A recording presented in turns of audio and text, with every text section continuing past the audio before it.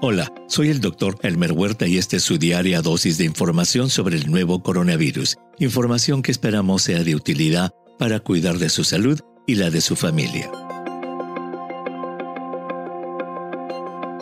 Sin duda que al enfrentarse a una enfermedad nueva, desconocida y letal, como es el COVID-19, la ciencia busca tratamientos efectivos que puedan controlar la enfermedad.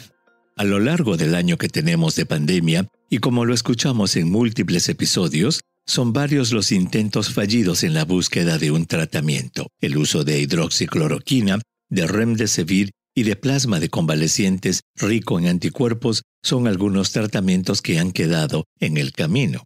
Por su parte, el público ha buscado también tratamientos que lo lleven a controlar la enfermedad. Y en ese sentido, hay dos suplementos que son muy usados por creerse que funcionan: el zinc y las altas dosis de vitamina C. Hoy veremos cuál es el valor de estos suplementos en el tratamiento de COVID-19.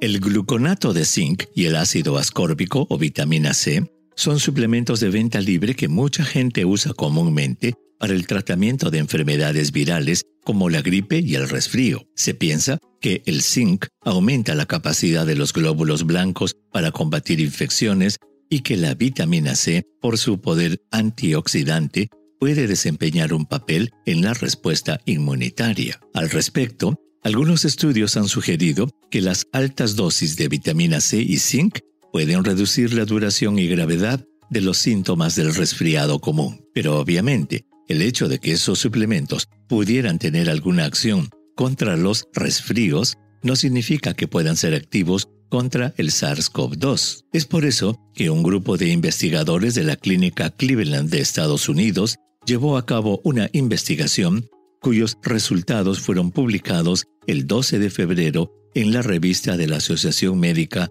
de Estados Unidos. El objetivo principal del estudio fue determinar si el zinc o la vitamina C puede reducir la gravedad o la duración de los síntomas asociados con COVID-19 en comparación con el tratamiento habitual de la enfermedad. Para eso, diseñaron un ensayo clínico que se llevó a cabo en múltiples centros hospitalarios de los estados de Ohio y Florida entre el 27 de abril y el 14 de octubre del 2020, en el que participaron 214 pacientes adultos con un diagnóstico de COVID-19 confirmado con una prueba molecular. Los voluntarios fueron sorteados en 4 grupos.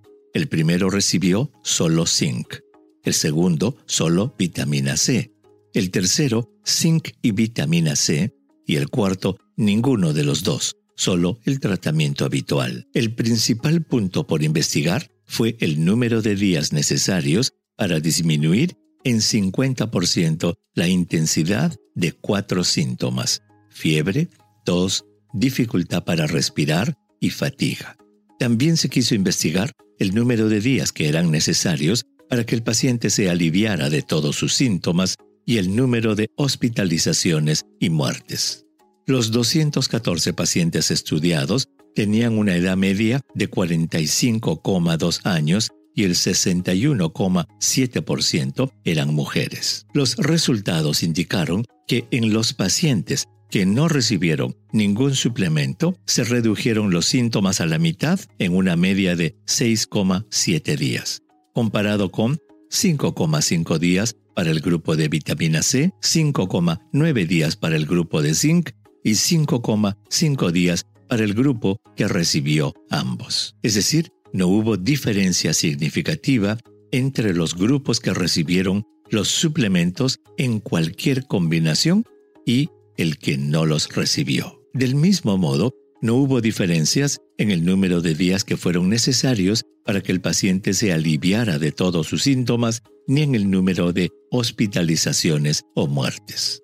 Los investigadores concluyen que el tratamiento con dosis altas de zinc y vitamina C o una combinación de los dos suplementos no disminuyó significativamente la duración de los síntomas en comparación con el tratamiento sin esos suplementos. Sin duda, habrá que seguir buscando tratamientos que puedan ayudar a controlar la enfermedad.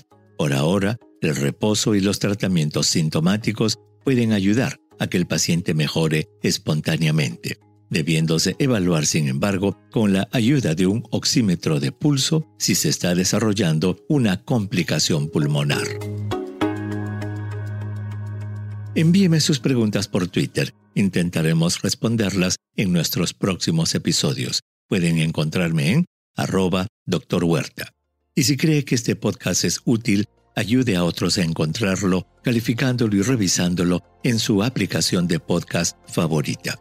Volveremos mañana, así que asegúrese de suscribirse para obtener el último episodio en su cuenta. Y para obtener la información más actualizada, siempre puede dirigirse a cnnespañol.com. Gracias por su atención. Chao.